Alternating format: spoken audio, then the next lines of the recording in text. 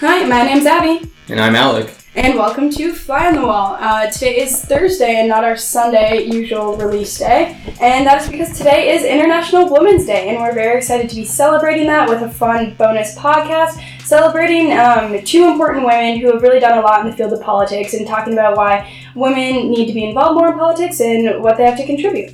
But before we get to all that fun stuff, first, follow us on social media. Like you hear every week, we're at Fly on the Wall Pod on Instagram, Fly on the Wall on Facebook. Am I missing anything, Abby? You're on the social media. No, I think that's about it. And Twitter. Yeah, Fly on the Wall Pod on Twitter. Yeah, our handle, at Fly on the Wall Pod. And if you want to email us, it's flyonthewallpodcast@gmail.com. So today on the pod, we'll be talking to Marie Harf first. Marie was a senior advisor to John Kerry at the State Department, and before that was a spokesperson for the CIA. Since leaving the administration, she has been a geopolitics fellow last semester and is currently a national security analyst on Fox News. Yeah, and we're very happy to have her back on the pod. You can go and listen to her other episode that we released last season. And our other guest is Rebecca Turkington, who is the program manager at the Georgetown Institute for Women, Peace, and Security. So it's a research institute on campus that focuses on what role women have to play in peacemaking and political issues around the world. And so she gives a really unique international opinion about women in politics. And on campus, she works on bringing people like Hillary Clinton and various ambassadors and foreign dignitaries and secretaries of state to campus to help meet students and, hear their opinion as well. It'll be two great interviews. And with that, let's bring on Marie Harf.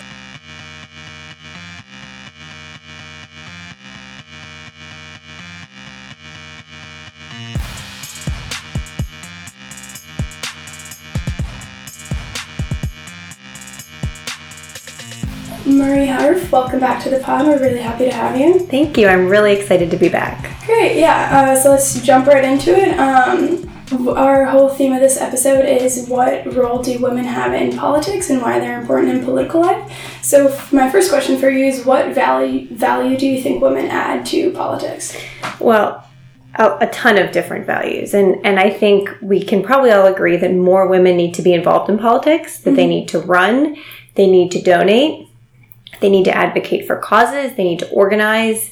It's not just about electing women, right? It's getting them involved in every part of the process. Mm-hmm. So I think that women have really powerful voices in advocating both for issues that are traditionally thought of as important to them, right? Whether it's healthcare, education, childcare, but also every other issue under the planet, right? Some people think national security, which I work in, isn't a woman's issue, but it absolutely is, right? Mothers don't want their sons and daughters going to war if they don't have to.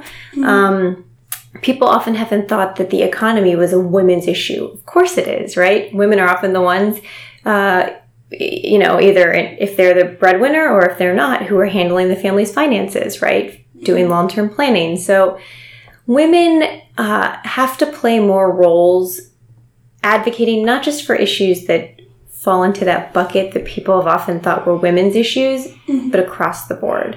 And they're uniquely positioned to provide a point of view that's a little different than their male colleagues. And that's good, right? I mean, earlier this year, the famous photos of these groups of congressmen talking about healthcare, and there were no women in the room. Mm-hmm.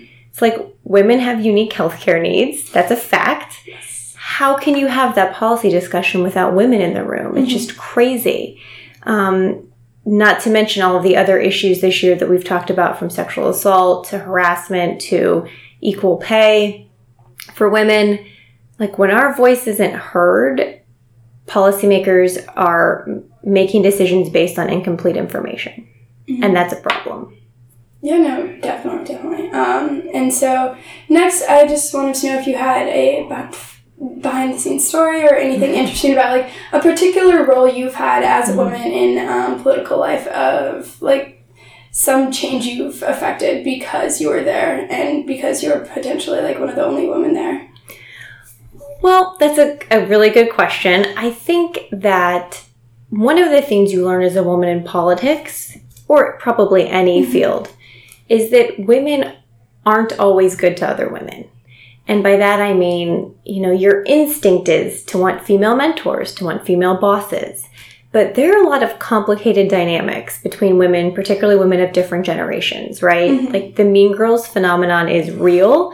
And when you're in a workplace where there aren't that many women, it can be really nasty, just totally candidly. Mm-hmm. So one of the things I've tried to do as I've become a manager, as I've become a mentor, taken on more responsibility, is to be good to younger women, particularly. Because I think in Washington, D.C., there is sometimes, particularly previous generations of women who had it harder than we do, who had to work harder than we do to get equal treatment. Not that it's completely equal now, but who don't always treat younger women well. And I think that's a huge problem. Mm-hmm. Part of it is some people think that if there's only a limited number of women in an office setting, there can only be one good, or impressive woman, and it's competitive. Yeah. So as I've taken on more roles, I have tried to incorporate that as I've done that. But to give you a specific example of something on the positive side, when I was working on the Iran nuclear negotiations at the State Department, I was the communications public face of it. But our lead negotiator in the day-to-day negotiations was Wendy Sherman, the former Undersecretary of State for Political Affairs. And on the European Union side, it was also led by a woman, Federica Mogherini. And we have often said that in those, John Kerry, the Secretary of State, obviously played a huge role. Mm-hmm. And the Iranians did not have female negotiators. But we've often said that because we had two prominent female negotiators, I think they brought a different set of skills that made it possible to succeed in the end, right? Yeah. I think often it's easier for women to understand what the other side wants, right? Negotiations are not about everyone getting everything they want or need, but it's about each side understanding where the other side's coming from and being able to use that to get what you need on your side. I think that their combinations of tenacity, but understanding, these aren't limited to women, but in those women I saw, sometimes the Iranians, I think at the beginning probably underestimated them because they're women. Mm-hmm. And so that's a very powerful thing too, because then when you exceed expectations, it's even more influential. So I really do believe that the fact that a number of the key negotiators in the Iran talks were women helped us sustain them, helped us put in the day-to-day grind work of editing words and sentences and paragraphs and litigating every single thing, pushing through that, getting people on board, building consensus. These are not things that are limited to women, but they are often better in women. Yeah. And I think that watching that process play out was very powerful. And at the end of the negotiations, the Iranians had as much respect for them as they did for any of the male negotiators. Yeah, great story. Thank you for sharing. So just kind of to wrap it all up, what do you think are the next steps to try and increase gender equality? And kind of a subset of that is what can current students be doing now to help make the future a little brighter for women? Well, look, I think that what we've seen in this last year about everyone across different industries standing up and saying, we need to rethink how we're doing things. The student generation is going to be leading how we change in the future, right? Mm-hmm. I'm in my mid-30s and have worked in industries like intelligence or diplomacy where it's not perfect for women. Now, it's not as hard as some industries, of course, but we have more work to do. I look at your generation and it's like so many of the things we said, oh, well, that'll never change. Like, you don't take that for granted anymore. It's almost like the gun debate, right? Like, wait a second, this has never changed. Why not? Mm-hmm. We can change things now. I think pushing forward, and this conversation about harassment and sexual assault is very important, but I think we can't lose sight of the push for equal pay, the push for paid family leave, for better, more accessible childcare. I think that there are all these issues that impact women throughout their lives, in addition to what gets the headlines today, we really need to keep doing that hard work. The fact that this election cycle, a record number of women are running for office, are donating to campaigns, are running super PACs, are becoming lobbyists or becoming advocates. Like, we are not sitting on the sidelines anymore. And for the next generation of women to step up and to work with their male colleagues, right? Like, men are a partner in all of this and should be, and the good men want to be. And, you know, women tend to, at least the stereotype is, you know, when men want a raise, they go in and ask for it. And when women want a raise, they don't. I see that changing in my generation, not totally, but like I look at your generation or the students' generation and think these women are every bit as tough as the men, if not tougher. And so getting rid of some of these stereotypes and fighting for what we believe in and not taking as accepted fact the notion that we don't make as much as men. Like, change happens. It's often incremental and slow and frustrating. But I see that power right now among young people who are advocating on a whole host of issues. And I hope, if anything comes out of this sort of long political nightmare we're living through, that this activism and this legacy of that activism is really part of it. Mm-hmm. Yeah, so that's great advice. And your hope is really, really inspirational for the future of women and for America. And you guys got to make it happen. I'm putting all of my faith in you. And I feel like that's well-placed faith. And it's hard. And I mean, having conversations on these issues can be very tough. But we shouldn't shy away from trying to solve problems because they're complicated. Those are the ones we should work harder to solve, even though it's really difficult. So it's all in your hands. Well, thank you so much for taking the time to come be back here on Fly on the Wall. We do appreciate it, and it's been great talking to you. Thanks so much. Any excuse to get back to Georgetown, I'll take it. Thank you. So that was a great interview with Marie, and now let's turn it over to Rebecca. Rebecca Turkington, welcome to the pod. Thank you. Great to be here. Yeah, of course. And we're very excited to celebrate International Women's Day, and we're very excited to have you on for this. Thank you. Okay, so first question. What value do you think women add to politics? Like, why are they important in political life? I think there are a lot of answers to those questions. And first, I would just say that it's a fundamental human right. Like, inclusive governance really matters, and having a voice and having representation is intrinsically valuable. That being said, there's also a lot of empirical research that shows that women really do make a difference in politics. And so I come from the international women's political participation sphere. So some of these studies are not necessarily focused on the United States, but there's a lot of good data that shows that women's participation and representation in legislatures leads to better social outcomes. So that can include stability and security. You know, countries are less likely to relapse into civil war if there's a higher level of women in parliaments. They're more likely to have peace agreements last longer.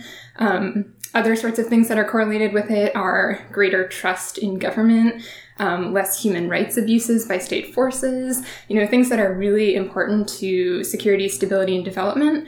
Empirically, women's participation is correlated with those things. So whether that's because women are somehow intrinsically better at governance, which I would say is probably not the case, or whether women are just bringing different experiences and bringing diverse outlooks to the table, which I think is more likely to be true, they are making a difference. So while I think women should be at the table no matter what, it's especially important that they're there, especially in post-conflict and developing countries, because they tend to improve state outcomes. Mm-hmm. Yeah, no, that's great. And do you have any like specific stories of when you think a woman like would have helped a situation, or where women clearly like added something and like really changed the course of some political event? Sure. One of my absolute favorite stories to talk about is the Northern Ireland Women's Coalition. So this is a political party that was created in 1996 by a group of women civil society leaders.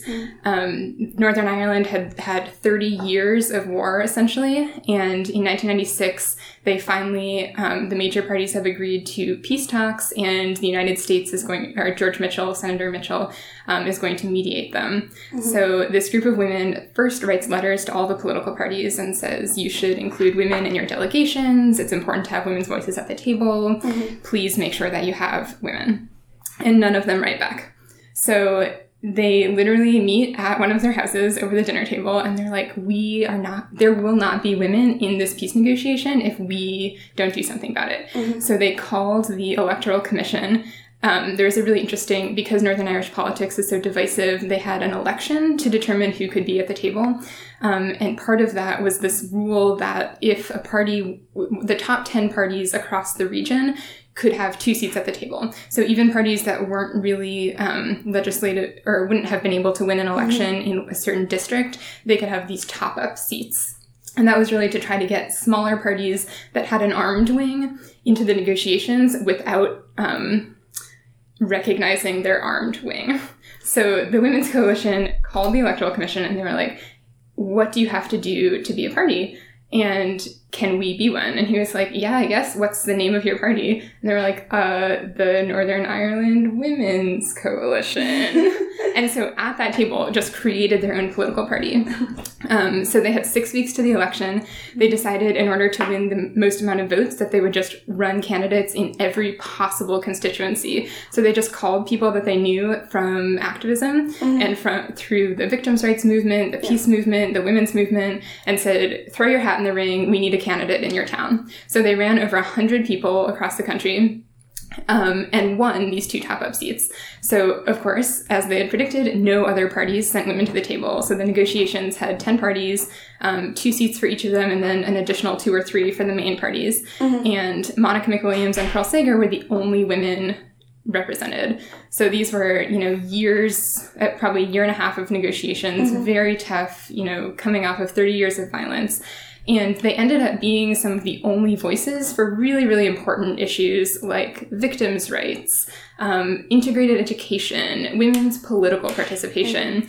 And I think it was because they were not necessarily coming out of these political communities, but they were coming from civil society. So they were really dealing with what they called bread and butter issues.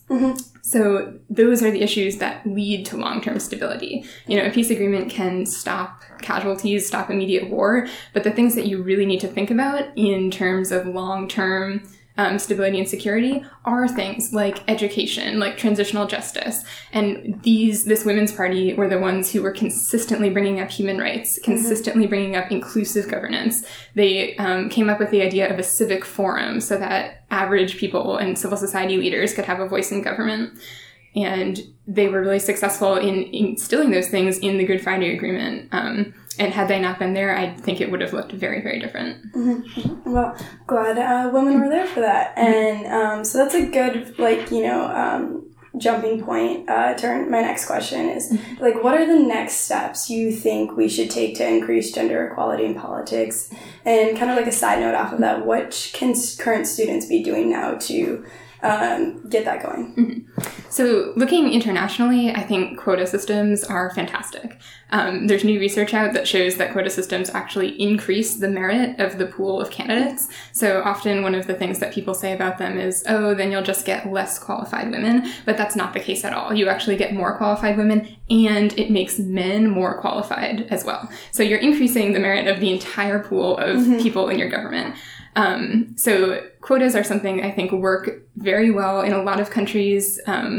They are particularly important in post-conflict societies, and a lot of countries now, women have made the quota and now are being elected above it, which is fantastic. The United States obviously has a very different political system in which it would be very difficult to implement quotas. They tend to work better in proportional representation systems or when you have some control over party gatekeepers and party lists. That's not the case here. Something I think has been very effective here in the U.S. is groups that are working on funding for women candidates. So Emily's List is sort of the original. They were founded in 1985, and if you look at graphs of the proportion of women in the Democratic Party, that is a year in which there's just a huge takeoff. 1992 was the year of the woman when so many more women were elected to the Senate. And there's just this continual increase in women candidates from the early 90s onward. And I think a lot of that is due to groups like Emily's List and their cohort that are really targeting Democratic women and trying to get them in the pipeline at earlier stages, and also make sure that they have the support they need, because in the US, funding is such a hugely crucial part of political campaigns. I wish that Republicans would do the same. There are a few groups now that are trying to use that model, and I think they've been successful. But if you look today at the proportion of women in US Congress and Senate, the Democrats are already up to like 35-40% of their delegation is women. And it's really Republican women, or the lack of Republican women, that's dragging down the US representation overall. So that is one thing I would love to see more of, is to get party support behind women candidates. As for students, run for office. Like, that's what would be great. We need a stronger pipeline of women. We need a pipeline of women that are not just going into the Senate and Congress. I mean, the average percentage of women in state legislatures, I think, is 25% this year. That's still very low. I mean, if you look at international standards, 30% is considered critical mass. And most research indicates that until you get to critical mass, you don't necessarily see the kinds of systematic changes that might come from having that level of women. So we don't even know what it would look like. Like, we don't know what politics would look like if there were critical mass of women. We've never had that experience. So I think at all levels of government, whether it's school board, whether it's local politics, whether it's state legislature, you need to build a pipeline so that eventually you can make it to those higher levels, but also make change at the local level. So it's one of the most exciting things about this year's elections is how many first-time women candidates there are, and how many of them are very young. So I think there are women around the country who are like 20, 25, 30 running for office, and that could be you. Yeah, no, that's great advice for all women, and even for men as well. So, Rebecca, thank you for being on the pod. It's been an honor having you. My pleasure. Yeah. Okay. Happy International Women's Day. And there you have it. I thought those were two great interviews. I learned a lot. I think they shared some great stories about why it's so important to have equal representation of women here in Washington. Yeah, and they definitely made an empirical case for how women can actually affect the political outcomes, because they think more about things that men typically don't, such as social justice, humanitarian needs, and how different policies will actually affect people's lives and people's homes. And it was really, really interesting to get their take on that, and really showed the importance of why people should be pushing to have more women elected into various legislatures around the world. Absolutely. And with that, everyone have a great rest of your spring break, and we are excited to see you back on campus with a new episode, not this Sunday, but next Sunday.